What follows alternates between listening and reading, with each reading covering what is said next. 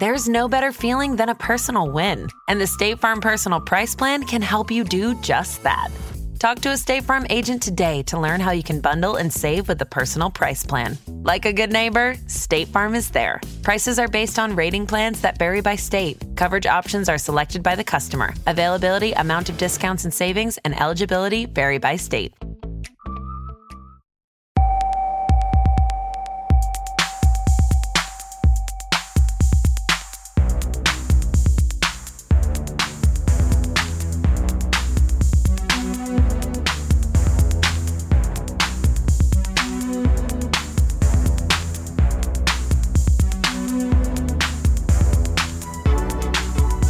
Hello and welcome back to the Stadio Podcast. I'm Musa Kwonga.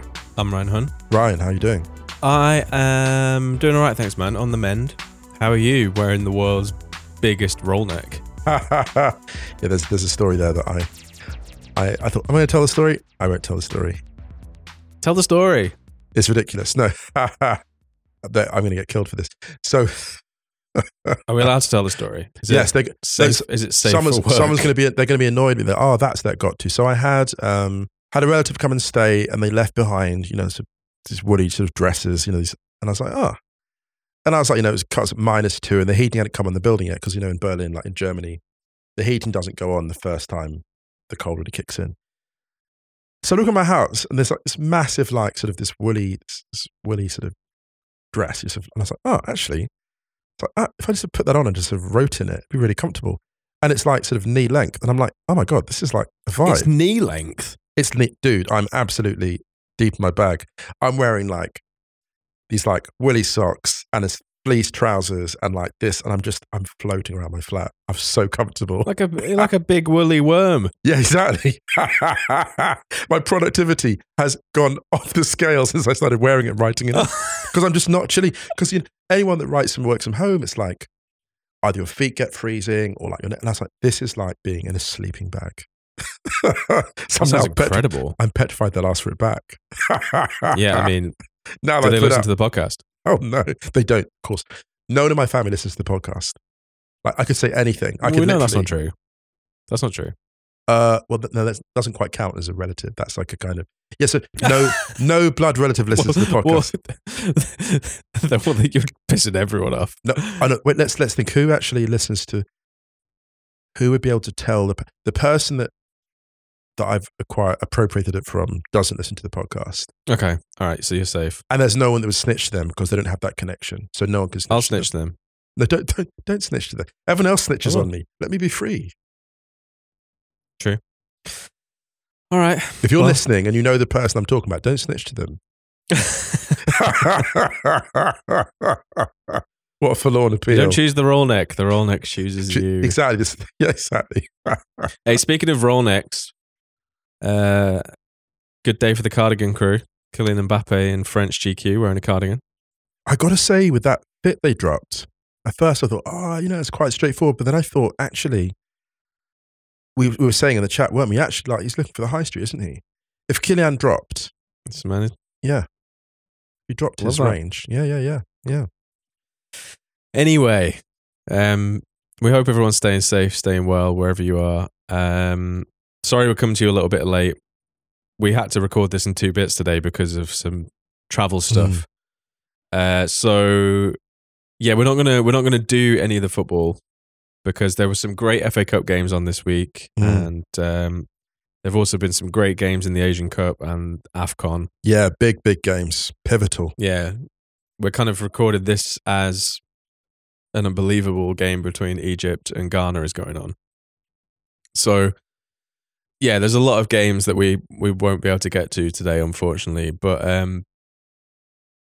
we're gonna talk about Manchester United today, basically, because when the Jim Ratcliffe not takeover. So when that deal was done, we were off because it happened around Christmas time. And obviously he was at the game at the weekend. He was sat next to Sir Alex Ferguson, which we mentioned. And so we're going to talk a little bit about that today and what it kind of means for Manchester United headed into their new era. And then after that, we're going to talk a little bit about Jordan Henderson's move to Ajax. He has mutually agreed to terminate his contract at Al Ettifaq.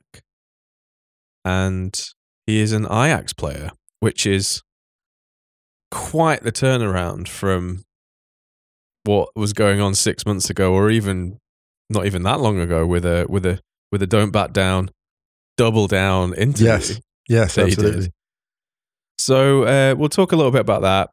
Quick bit of admin. Counterpress is back. Go check Counterpressed, and also a quick last minute substitution. Flo and I are going to be doing Wrighty's House on Friday. You are getting rested. Indeed. Hectic schedule, man. No winter breaks here. Well, I suppose we kind of did that one. Change your narrative. Moving on. Yeah, less said about that, the better. But yeah, other than that, don't forget to sign up for our newsletter. Go to stadio.football, scroll to the bottom, pop your email address in. The next edition will be going out, I think, next week. So, go do that. And can I just give a quick shout out? Yeah, please, go for it. To Anifiok Ekpudum. Oh my goodness, yes. Happy release day. A great book out today, which we put in the mail out, actually. Yes. Where We Come From. Shouts to Neef. Where We Come From, Rap, Home and Hope in Modern Britain. Go and buy it. It's extraordinary, this book. It's extraordinary. It's got a quote from Musa Gwonga on the front cover. I'm so sorry, Neef. Sorry. You can survive that, survive anything.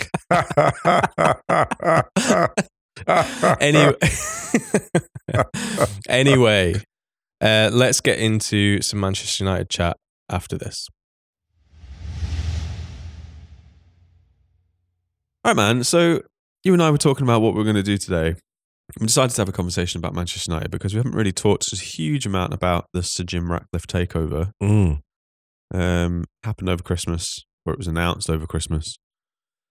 And as we mentioned, there were some details that got released this week about the takeover, the process, also Sir Jim Ratcliffe going to the game on Sunday against Spurs and hanging around and meeting with fan representatives and local representatives on Monday, something that I don't believe the Glazers have ever done. So yeah, interesting time for Manchester United. Very interesting. There's so much going on here. Do you know what's funny about this though? You know, there's that thing where and we know there are a few commercial lawyers who listen to this podcast because some have got in touch. Oh really? Why? No. The thing about this, commercial lawyers will look at this. The fascinating aspect of this is not actually the legal side. It's the commercial side, how the deal's been structured, but also the process. Because I think the thing about the Glazers, this is what I find really, really funny. It reminds me of one of those dinosaur movies, sort of Jurassic World, where you have the creature that thinks it's the apex predator, and then someone releases the bigger one. And the fascinating thing with Ratcliffe and the way that he's managed to navigate this negotiation, nudge the Glazers in certain areas, setting deadlines, being unorthodox, you can see very clearly that they haven't faced an adversary like this in a while. This is what is so interesting. The man's setting deadlines here, Christmas Day, accept the bid or not, or I'll walk. Partial negotiation, concession here, concession there. They've just come back with this sort of bombshell announcement that actually they can maybe buy him out after 18 months, even though he hasn't officially bought the 25% stake yet. And it's really fascinating watching the Glazers for the first time in about 20 years genuinely threatened in relation to their control of the club. Do you know what it is? It's very different personalities, but it's Maatsen in succession. Oh, I still wish I've... Yeah. I keep forgetting. This is like when you kept dropping Game of Thrones stuff and I was just I don't know what you're talking about. And then all of a sudden you watched all of them and you were like, Dracarys, every 5 words. Yeah. Dracarys. We were having a chat about this last night, just prepping, talking about what we're going to talk about. And for me, the thing that's fascinating about all of this is if you look at the paths this takeover could have gone down. It's just come out from the US that Sheikh Jassim never provided any financial guarantees about this potential takeover. Despite multiple reminders. I mean, that bid was kind of a catfish. I'm just glad that has come out now after the fact that that bid had already been nominated for Catfish of the Year on the Stadios 2023, because that nomination is going to age so extremely well. So well. But I think this is a good example of one of those moments in football where you think a thing is inevitable. You think the game is going a particular way, tactically, technically, and it really doesn't. You think the game's going financially, it doesn't. There was a big assumption that United would be bought out by a state-backed entity, and that would be the end of it. And I think what's fascinating about Sir Jim Ratcliffe's potential takeover, he's still got to buy the 25%, although the way this deal is structured, he's going to get a lot of bang for his buck. Like the 25% is going to give him, a really impressive, interesting level of control for that amount of money. Mm. And this just reminds me of, this is very much like, hey, look at me.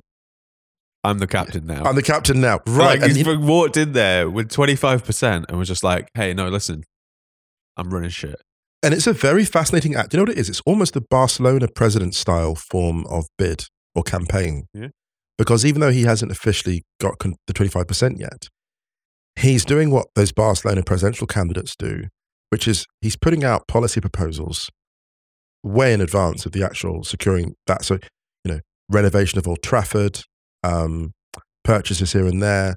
Well, this is interesting, the renovation of Old Trafford thing. Sorry to jump in, but go for it. The way that so I think was it an initial 200 million provided in funds for the renovation of Old Trafford with a further 100 million the following year. Right. That's going to be given into shares. So that will, once that has gone through, that will actually take a share up to 29% and the Glazers share down to 49%. Right. So it's really interesting how like this genuinely feels like the first time, like you mentioned before, someone has come in and been like, actually, you're not serious. Yes. Manchester United fans have had such a I don't want to say torrid time because there's still been quite a lot of success under this ownership. But in terms of a relationship to the club and a relationship to the ownership, that was such a smart move to go in with being performance focused. Yes. And especially because he's a fan as well. You're right. I mean, you're completely right. There's the shift in mood and narrative. I think the Glazers until now have had, I say control narrative is weak sauce because there just hasn't been anything countervailing. And to come out and talk publicly about what needs to be done, I know the bar is low, I know it's low, but to have the actual financial heft and the knowledge, this is the thing, to have someone who's got the nous across the table from you, that's something the Glazers haven't really had before, I think. Not in that sense. And it's good for United. Like, we were talking about this at the time, like we knew that the flaws, the criticisms of Ratcliffe, and also, if you had to have the best of possible bids, he was by far the most popular choice. You look, all the polling, the polling was consistently in favour of his bid as opposed to the bid from Qatar. It wasn't close, yeah. And then, I think that's sorry, go on. Go on. No, the Glazers are a distant third in a 2-horse race, really. Can relate. Oh God! The Athletic have done some great reporting on the breakdown of the process, and I'm sure Manchester United fans have already read that. But I'm more interested in the kind of looking forward, really, kind of what this means, because I think this is a very, very, very interesting case study on modern club ownership, and one that we kind of haven't really had in this form. So what I mean by that is, the closest comparison you could probably say was the FSG takeover of Liverpool. But I still think it's slightly different because of the level of success that Manchester United had in the recent period leading up to the takeover from the Glazers, right? So you think when FSG came in at Liverpool, it wasn't the most successful time in Liverpool's history by any means. And they have slowly restored them, obviously, winning the European Cup, winning the league again, etc. With this, it's so interesting because it's rare now that you feel that clubs this size can potentially, although actually on the other side of that, there aren't any real cases of clubs this size being just taken over by sovereign states. You think about it. PSG weren't as big as Manchester United when they got taken over by No. Qatar.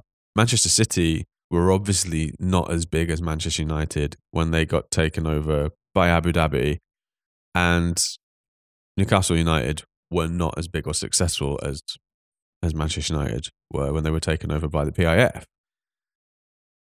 Have I missed any? No, you haven't. No.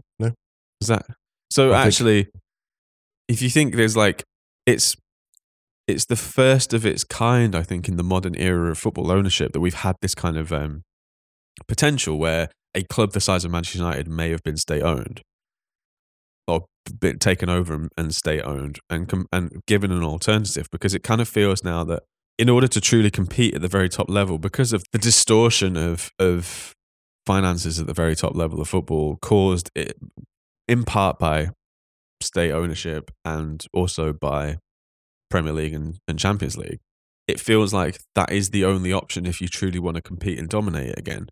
And I think that what's interesting here is that you don't even have an individual or a company who's taken sole ownership of the club. It's a minority stake with a controlling stake in the sporting side, which is a really interesting aspect because, like I said before, I think that's a great tool for Ratcliffe to go in terms of marketing, because that has been the thing that fans have been crying out for however long. I think Manchester United fans, I think fans of any club can forgive, missing out on a title to the side who has done better that season, or missing out on a trophy, losing a final. I mean, obviously it hurts, but losing a final to a side that maybe just played better on the day, if they know their club is being run correctly, or they feel like the attention to detail on the sporting side is taking priority over the financial side. And when was the last time that any Manchester United fan truly felt that? That's absolutely right. And I think the thing about what Ratcliffe's done, it's very like, this will sound like really, I'm going to get absolutely hammered for this and being pretentious.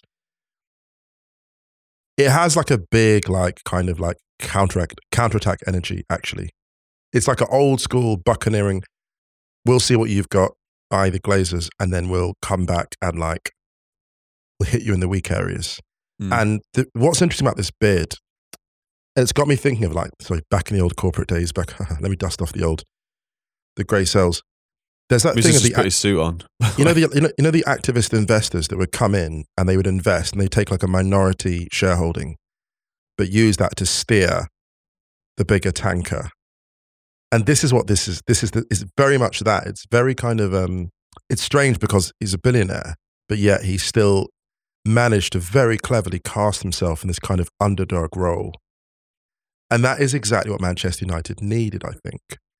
Because if you consider that United were a club that, there's a strange contradiction of building this position of sort of swaggering dominance. But if you look at the games that United wasn't a team that won its championships by steamrolling opposition.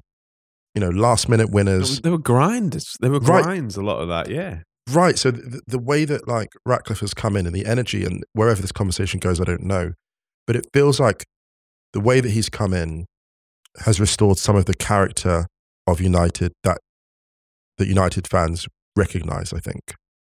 Because there are multiple conversations about who would take, which state would acquire Manchester United, So I think you're right. This is one of those things where, and you've talked about this in relation to Arsenal, the first stage with Arsenal, and that happened at ownership level, was getting the ownership aligned with what the club was trying to do, what the coaches are trying to do, like having a vision.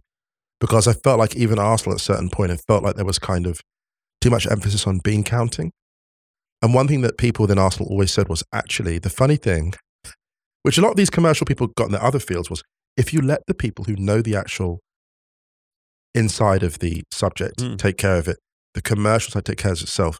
And the funny thing with football, and just to sort of round this rambling point off, is it's really funny that football is one of the few major industries where people can come from outside who don't understand it.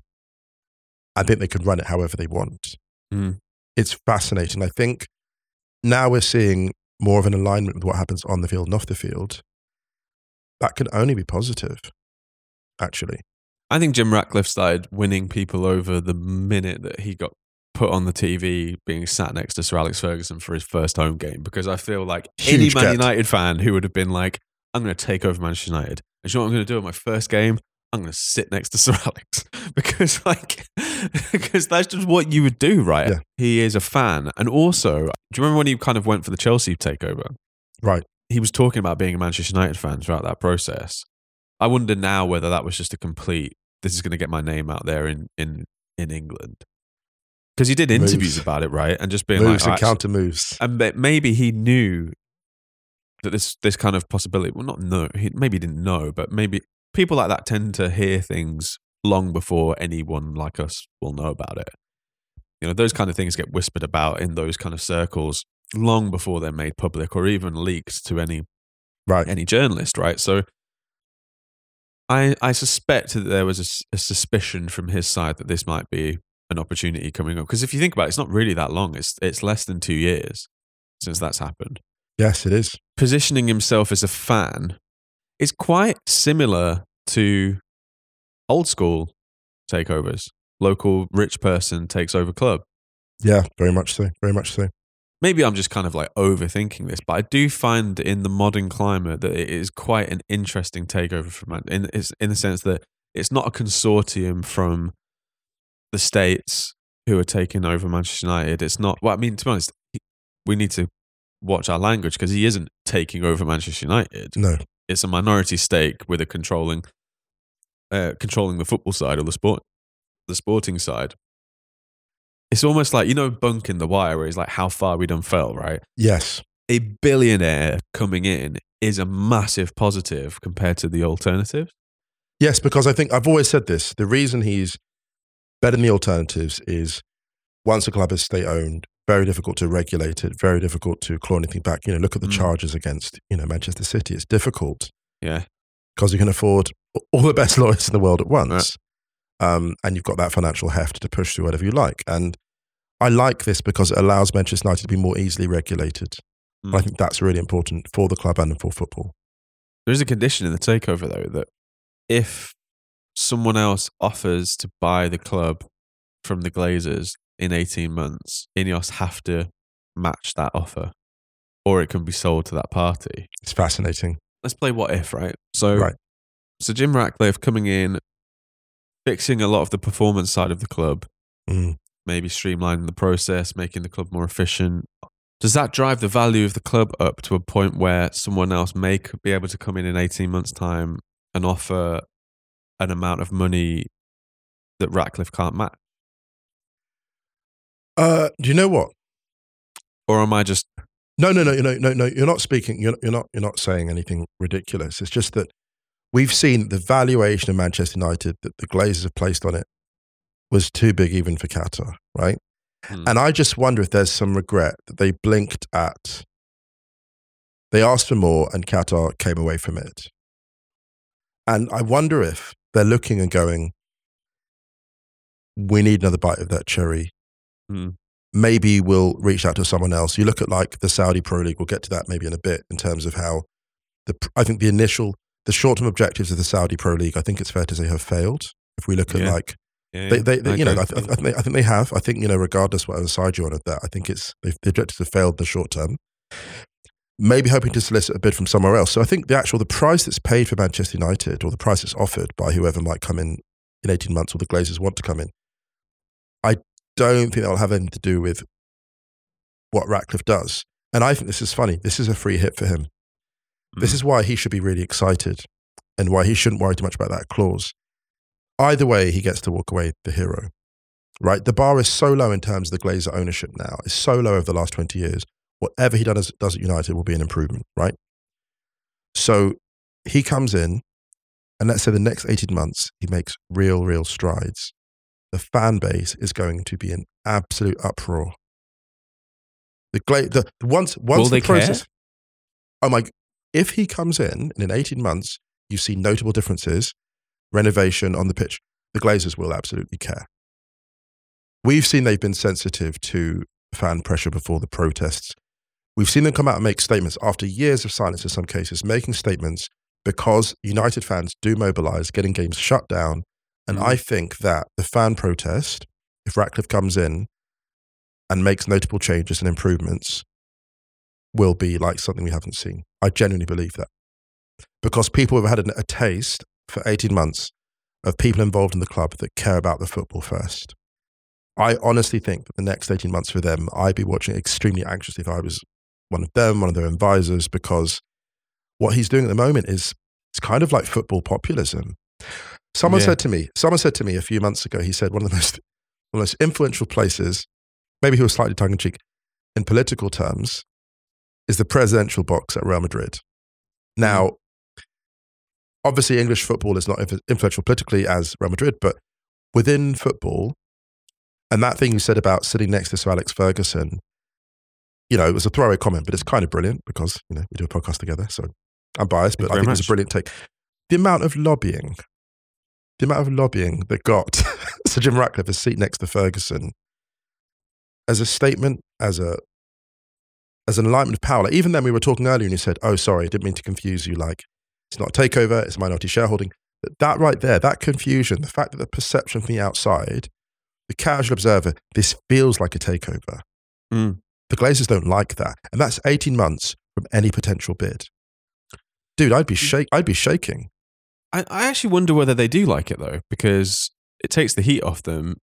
And if anything, even though they are, I mean, I don't think, for example, people will mind too much comparatively about the Glazers being there at the moment if they know that the performance stuff off the field is being taken as seriously as it looks like it's going to be from now on. I just wonder, you know, that presence of that clause, I just wonder if they're hoping that he will get it shipshape enough to make it a more attractive proposition for someone to buy, because there's just less work to be done on it. I'm just thinking, I'm just thinking in a head of like, what's their ultimate end game? It's a big payout. And the only reason this club hasn't been sold yet by them is because the payout wasn't, it wasn't the bonanza, you know? What do they want? 10 billion for it? And it was valued most extravagantly, it was valued at 5. I mean, even that is still, I think, unreal. It's a lot of money. Yeah. I think they're going for the moonshot. I think they're trying to get him to get it serviceable, looking tight enough that whoever comes in is like, oh, actually, yeah, now it's an attractive proposition. I think they're still going for the big ownership. Well, this is what I'm saying. Like, if they really gave a shit about being popular, their ownership would have been completely different. So for me, this is why I think this is the one thing to kind of be like, hang on a minute, that would alarm me as a United fan, because it's like, well, yeah, what if Ratcliffe does all this, or his team, they do all of this amazing work. Now, the thing is, they have the opportunity to match it. Right. So that's the thing. That's like that will be the assurance, right? But what if someone comes in and completely blows them out the water? Oh, sorry, I'm slightly talking past each other. I really, really agree with you in terms of they don't care about popularity, but there are degrees within that. And I think the intensity of some of the recent protests will have made them think twice. I think the extreme disruption, because United fans haven't really had a taste of what it looks like for the football and the financial side to be aligned since David Gill left. They haven't had a taste of that. If they get a taste of that in the next 18 months, you know, the match-going fans, the ones that are mobilising protest, if they get a taste of that, I think extreme disruption could be on the table. And that, I think, is interesting. That's something which we've seen already, like what disruption does to the club hierarchy and how they've come out and spoken in a way they hadn't before. So let's see, I guess. But either way, it's a much more exciting moment than it would have been if the other bid had gone through. Dude, Extreme Disruption sounds like that heavy noise band that you discovered that released 2 absolutely killer tapes in the late 70s. They got the record store day, 180 gram vinyl repress. Can I say as well, like, very quickly, we haven't mentioned the name of a player once in this conversation.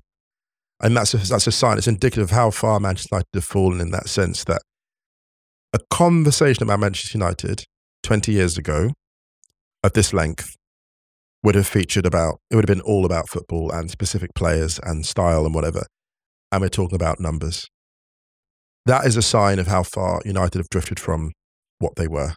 Did want to talk about one more thing. Okay. Yeah, of course. Yeah. Sure. I wanted to look forward, actually, and say, hypothetically, Ratcliffe's involvement is for the long term. He either slowly increases his share or he takes overall control of the club. What does it look like? What do the next 10 years of Manchester United look like, for example? Oh, my goodness. I know that's a bit speculative. No. Let's go there. Okay. What, first two things, I think, stadium renovation and academy. Catchment do you think they area. renovate, or do you think that they rebuild? There's enough space around Old Trafford. I think they have to rebuild because of the train line on the. I think so rebuild then. It's Sir Bobby Charlton stand. Okay, let's go big. Let's go rebuild. You look at the kind of Real Madrid experience and see what they've done there, and you think I think they could do what Spurs did, build on the same site. Yeah, I don't think they'd have to relocate. Even I think you could probably. I haven't seen the plans and stuff, but I think that having been to Old Trafford numerous times, there's enough space around it. And the Spurs roadmap is such a great precedent for that. Yeah. And a signature stadium, and I think the next 10 years, here's the pipeline of academy to first team actually is, pretty good. Some might say the academy plays, but actually... So it's never really been a problem? Not really, no. That's one thing the United managed to retain. So I think what's going to be exciting in the next 10 years is potentially tempting more of those brilliant young players from in and around the local area into the first team. I think that would be exciting. And I think as a proposition for the next 10 years, having United establish themselves, first things first, establish themselves again consistently as a Champions League team. A team that I know that people say that's not ambitious enough, but just to consistently be in the Champions League. And then let's say the next 10 years, you've got let's say 4 really, really strong title contentions, extremely strong. I think that's a really good next 10 years, actually, from where United are, because those next 10 years, you're having to build up squad depth, quality in all areas, getting the elite players to come, but also attracting elite talent from the catchment areas. I've got to say as well with United, the really interesting and striking thing is, even though they've been struggling, they've still managed to attract talents I regard as first rate, such as Mason the Mount. name is so global. It's still so strong. We saw this with, I think a lot of people maybe in England couldn't understand why Arsenal, Liverpool and Manchester United continually could sign quite big players even when they were struggling. Being in Germany made us both realise, I think, that actually the reputation of those clubs away from England is, it doesn't kind of really matter how bad they're doing currently. The weight that those, I don't want to say this, but considering we're talking a lot about football business, the weight that those brands carry. Yes, it's vast, yeah. It's massive. And that was never going to be an issue in the last decade or 15 years or however long, 20 years. But if things are, as we've seen with Arsenal now, they're completely different things. Arsenal have never been dynastically successful like Manchester United have. It's always been very, very cyclical all the way through their history. But if you look at what happened as a comparative case study in the recent years, on a sporting level, they slowly started to fix stuff. Yes. And I think that's what Manchester United have to do, but they've got the added problem of also needing a hell of a lot of infrastructure, which costs a lot of money. The quotes around the stadium are over £1 billion. My gut feeling is that I think Manchester United fans will actually accept a little bit of a drop-off in terms of where the club finishes each year. We've talked about this numerous times, but I think direction of travel is such an important... It's so fun. It's literally the phrase. It's literally the phrase in my head. Yeah. It's the direction of travel. And I think that for the first time in a while, even though it's not even been fully gone through yet, and it's a minority share, a minority stake, it looks like a plan. And I think Ratcliffe gets this. Yes. Because ultimately he is a fan as well. Dude, everyone I've spoken to so far has been really, really happy, including a couple of people who I think absolutely would have walked away if there'd been a state-backed takeover. There are people who are excited about the club again that haven't been for a long, long while.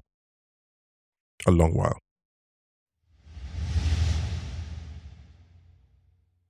All right, man. So before we go, I think we'll also touch on this on Righty's House as well. But Jordan Henderson is an Ajax player, which is something I did not have on my 2024 bingo. Neither did he, I imagine. Yes. Everyone would have read this and seen this by now. Jordan Henderson has mutually agreed to part ways with Al Ettifaq in the Saudi Pro League that he joined last summer, managed by Steven Gerrard, who has signed a new deal there to keep him there longer. Yeah. I think it was 17 appearances, 4 assists in his time there. And a very noisy transfer when he left Liverpool to move there, especially in light of him being such a vocal supporter and ally for the LGBTQ plus community, one of the most outspoken players in the England camp about that. We're recapping, but you know this by now. We talked about it at the time, the backlash the transfer got, especially compared to, all the other players who joined the league. There was a lot of talk about growing the game, good opportunity, this, that, and the other.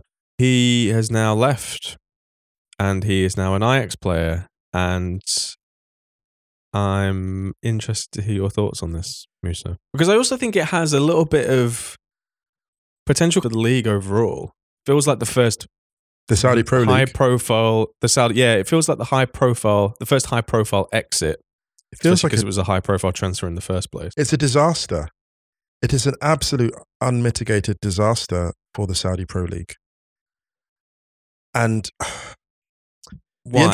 Can I ask you? I'm gonna pretend to be the audience. Why? Okay, so let me tell you why. So the interesting thing about the contract, the way it was structured, is there was much talk about when he signed the contract that would be tax-free. And it was only tax-free if he stayed there for the first 2 years. The reason that's interesting is because I think even baked into the contract, they were like, yeah, we need to give them an incentive to ride this out because it might not be the easiest transition or adjustment. You don't structure a deal like that if you're confident that people just come in and just do it, right? If you don't need that to me was interesting already, that arrangement about it being. So already that was kind of interesting. Now, the Saudi Pro League obviously has been around for a while, but the fact they had this major splash of cash, you don't spend all that money and acquire all those players if you're not expecting high ratings, lots of interest. And we can safely say between the two of us or whatever, or even the WhatsApp groups, all the chat groups I'm in, whatever the different chats I've been in over the last couple of years, I haven't yet seen a single clip of a goal or a moment from the Saudi Pro League go viral. Whatever the bang for the buck they're expecting, when they paid all this money, they're not getting it. You've already got stories of Karim Benzema, who's being paid, reported 200 million euros a year, wanting out after just a few months. The physical conditions of playing in Saudi are quite grueling. The humidity is really high. It's a huge country. The travel between games is a big deal. It's energy sapping, right? And it's no coincidence that the people who are thriving in Saudi are those in exceptional physical condition or those who are working extremely hard, like Cristiano Ronaldo and Mitrovic. And also the pressure to deliver on that investment. So Benzema has scored 15 goals in 24 games, but he's missed some crucial penalties, some big chances. So the pressure is significant. The pressure to go there and make it happen. And this is a disaster. This is the first domino, I think, because now people are being bold and starting to speak out anonymously. And the other thing you're going to get a second wave of journalists now sensing weakness and swarming all over this story. Because I think until now, it was kind of like they've got all these big names, movers and shakers, but people have had a few months to look at it. The attendance figures for Al Ettifaq have been absolutely terrible. I mean, an average of 7,500 or 7,000 in a stadium of 35,000. It's just the numbers. If you said to the paymasters in the Saudi Pro League at the start of this, what do you want this project to be? 6 months later, this would rank as a disaster. I don't believe for a second they're looking at this going, wow, great, we're on track. I don't believe that for a second. I think for the league side of things, and we will talk about Henderson individually a bit. I know we asked about the league stuff at first, but I'm not entirely sure like what we would see as a success or a failure at the current moment after 6 to 8 months or whatever of this revolution, because it's worth remembering that this isn't a new league. This league has been around for ages. Exactly. It's got some of Asia's most successful club sides in there, and it existed a long time, before this kind of influx of players in the summer. Yeah. It's been part of this big wave of Saudi investment in sport that we've seen over the last few years, and this was the latest thing to do that. Newcastle United is obviously another major part of that. The Super Cup's going to Riyadh. The goal was, to land the World Cup, I think, from a football side of things, and they've done that. Use DAZN as a prime example, right? In Germany, they started broadcasting the league straight away, and they still broadcast the league. So they've got. We're not the audience, I don't think, for that. That's interesting. Okay, I think. I assume maybe younger fans who are more, inclined to follow players around will be the ones who might be watching globally. I don't know. I don't have any figures on that, but I'm just saying. I think that. Okay, this is interesting. The consequences. Do you know what I mean by that? Just to jump, yes, I think you completely nailed it in that sense. I think. In terms of we're not the audience, and in that sense, then, because actually, if you look at how certain social media platforms have covered the Saudi Pro League, they've been very assertive, and they clearly get the numbers, because if you look at the numbers they generate, and if they post about Cristiano Ronaldo, for example, the traffic's there. Like, and those, so to your point, I think if you're looking at this move, this Henderson move, Henderson comes off clearly far, far worse than the Saudi Pro League. The Saudi Pro League. This money being spent as it was, to sort of talk about sports washing or promo, whatever it was. But Saudi's objectives, as much as I do think Jordan Henderson leaving is a setback for them, the reputational damage for him, my goodness, you wouldn't want to be in his shoes. If you think of the stances that he took and the arc he was on, this is the thing for Jordan Henderson, really. What he stood for on and off the field. Let's look at what he stood for ethically, morally, supporting people from marginalised communities, supporting the NHS, all that goodwill he built up. That's off the field. Then on the field, part of that 2011, 2012, 11 that gets posted so often and where are they now? And he's the one that really survived. He came through all of that in Steven Gerrard's shoes from Sunderland, unfancied, and just made a name, became a club legend, a legend at Liverpool, legit, flat out legend. Captained them, won the Champions League. And you look now and you think, my God, at some point he'll look back, and I'm sure he's regretting already to an extent, but going, those 6 months, I didn't need them. I didn't need them. You look at the combination of you said this in the chat, they're going to break down that transfer in infinite detail one day. Yeah, I think I said if football is still somehow going in 40 years, there will be 8,000 word long reads on the last 8 months. And just what an absolute, in general, what an absolute stone cold disaster, because he's gone to Ajax now, and great club and all the rest of it. Even though the intro video that was shared, was quite funny and weird, but but even though he's not wearing number 14 here, absolutely not. So he's gone to Ajax for free. He's gone to Ajax now, and he's kind of going to be in the wilderness. If you think of the status Jordan Henderson had, if he just waited if he'd just gone to Ajax. Dude, the man, if he'd just gone to Ajax, there's a parallel universe in which that happens, and the man walks the street, any street in Liverpool, and the man is never paying for drink in Liverpool again. Not just about that, but any fan community all over the world, club ambassador, rest of your life, absolutely adored, fated. And he's blowtorched it. And I'm not saying there won't be people, that people be in the fullness of time, they'll be do you know what, Jordan? Wild amount of money. Yes, we know you're already rich, but it was a wild amount of money.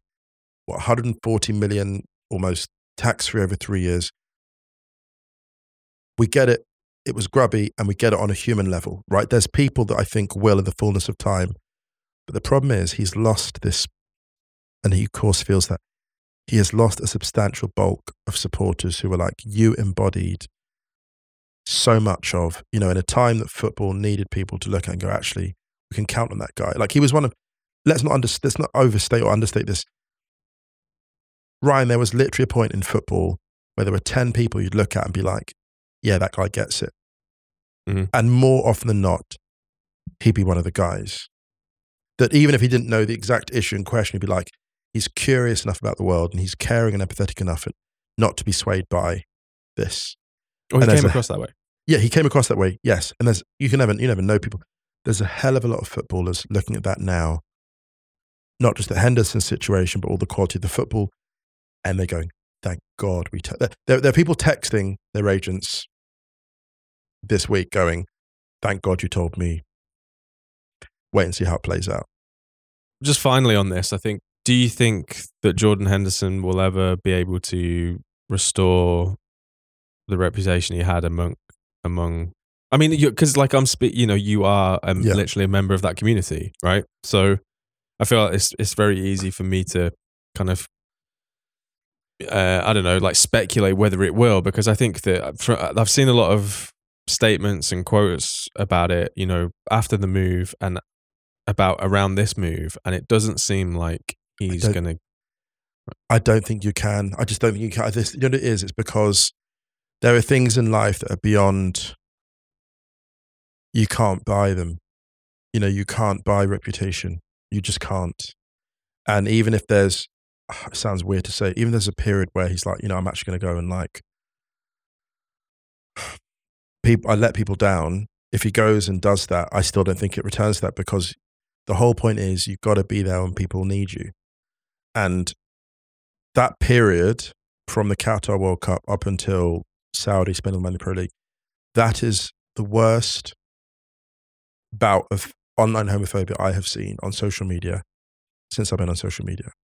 That was absolutely horrifying. And there's a point like that where you need to be like, stand where you stand. And he didn't. And I think there's no coming back from that, unfortunately. There just isn't. And I don't mean as in, look, we get it was a load of money. I mean as in, he will never return to the status he was at before. It's just not. I don't see it happening. And that's sad. That's genuinely, that's sad for him. That's sad for queer people. That's sad for football. That's sad for everyone. It's just a really regrettable mess. And look, there are footballers that never took big political stands, that went to Saudi, they're quietly earning the money. And I kind of think that's how it needs to be in a way. If you never stood for anything and you take the money, people will be like, you never stood for that, right? But those aren't people. It's like, if no one ever counted on you, then everyone's like, well, we knew what you're about and it's not good and it's kind of awful. It kind of sucks, but at least there's these few people we can rely on. And I think he showed himself when he was needed that he was kind of found wanting. And I'm not saying that in a kind of, to be cruel. I'm saying that because I'm actually kind of sad for him, actually. I mean that. Because he was a dude that I rooted for. Mm.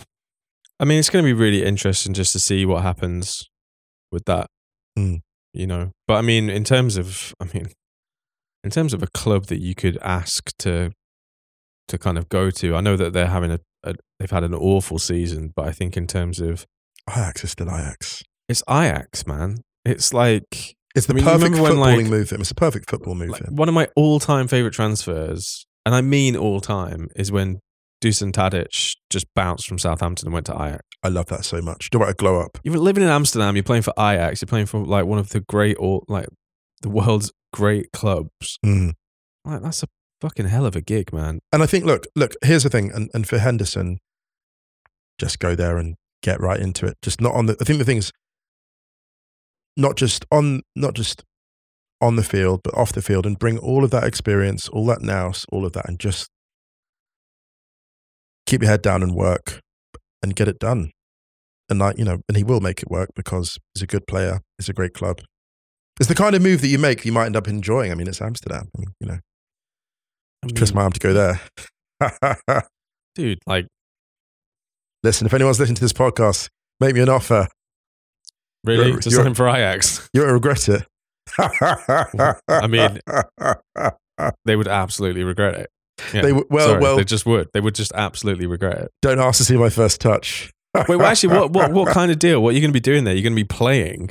Or are you going to be, I don't know, Listen, whatever, humble season, whatever the team needs, right?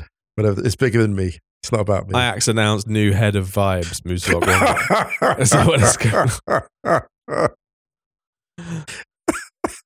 The vibes are low after Sven Mislintat basically just nuked the transfer strategy. Musa Okwonga has been onboarded. Listen, head of vibes role. I've issued my come get me plea. Anyway, enough about me. Anyway, right, let's get out of here. Let's get out of here. We hope everyone's staying safe, staying well. Don't forget to check Wrighty's House and Counterpressed. And don't forget to check the Stadio Outros playlist on Spotify. Speaking of which, playing out on this episode with Dreamings by Elephant Chateau. Can I say a little weirdo wonder tune? I adore this tune. I adore it. It's so great. It's amazing. It's amazing. Talking about dreaming about flamingos. You sent through earlier, and I'm like, I was like, oh my goodness, like I can write to this. Like it really helped me write today, actually. Yeah. Nice. It's like perfect writing music. Yeah. Anything you would like to add, Musa Okwonga? Nothing further. I've said plenty enough. All right, everyone. Have a lovely weekend. Much love. We'll be back with you on Monday. See you then.